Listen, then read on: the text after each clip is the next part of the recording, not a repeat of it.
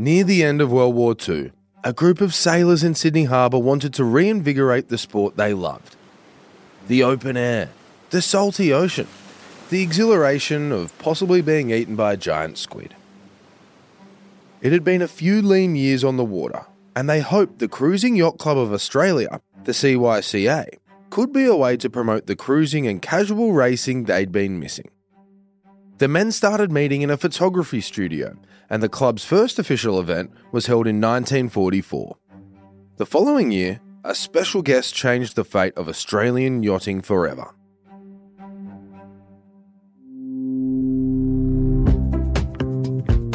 Hey, I'm Tony Armstrong. Welcome to the Pool Room, where we celebrate the winners, losers, and the weird stuff between. And today, we're putting on our life jackets and crossing Bass Strait, as long as the weather holds out.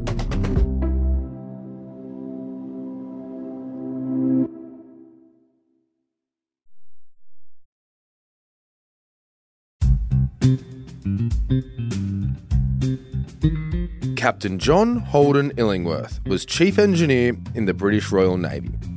He spent most of his time below the water on submarines.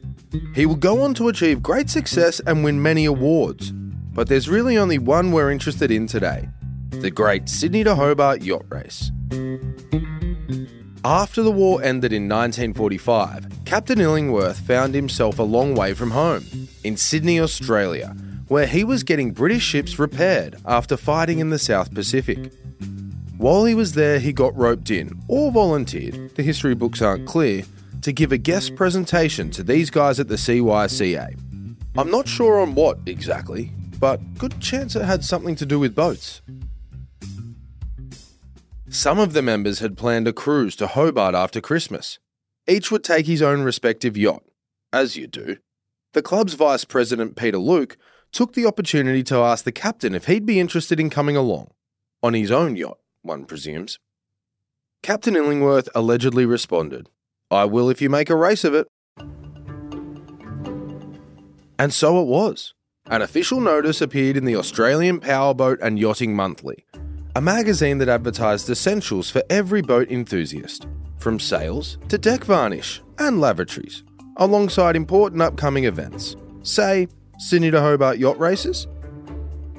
Allow me to quote from the notice. Yacht race to Tasmania. It is expected that an ocean yacht race may take place from Sydney to Hobart, probably starting on December 26, 1945. Yachtsmen desirous of competing should contact Vice President Mr. P. Luke.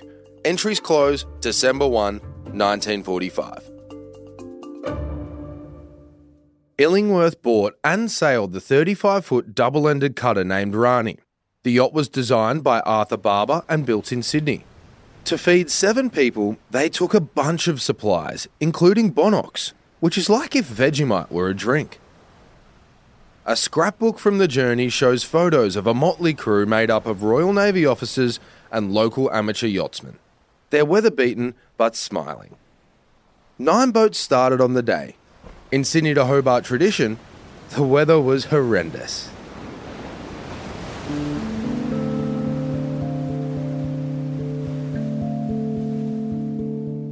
It wasn't long before Rani was lost, struck by southerly winds that put her main sail out of action. The yachts were scattered. One retired while others looked for shelter. When the weather improved, planes scoured the waters. Rani was nowhere. She was presumed missing and her crew feared drowned.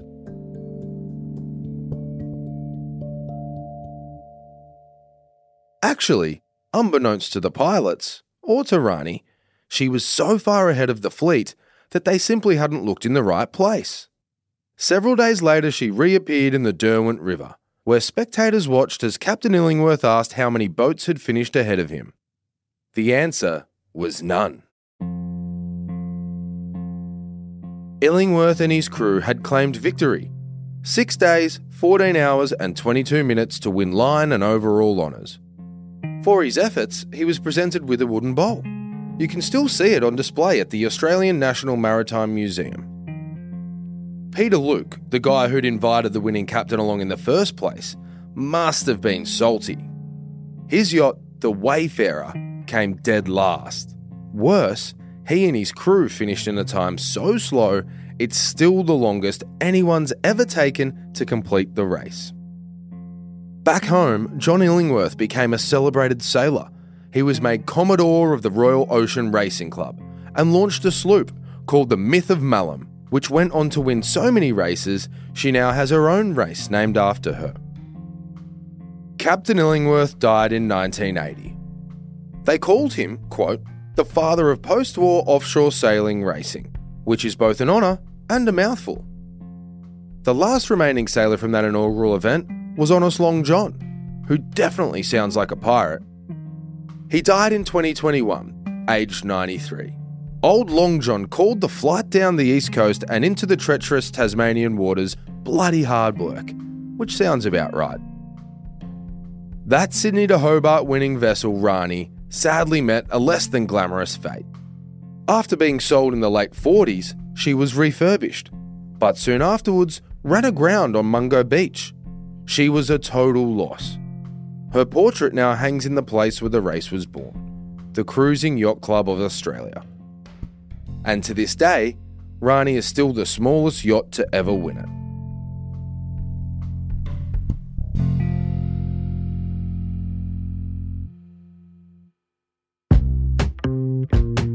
You've been listening to The Pool Room, an iHeart production. I'm Tony Armstrong, and I'll speak to you soon.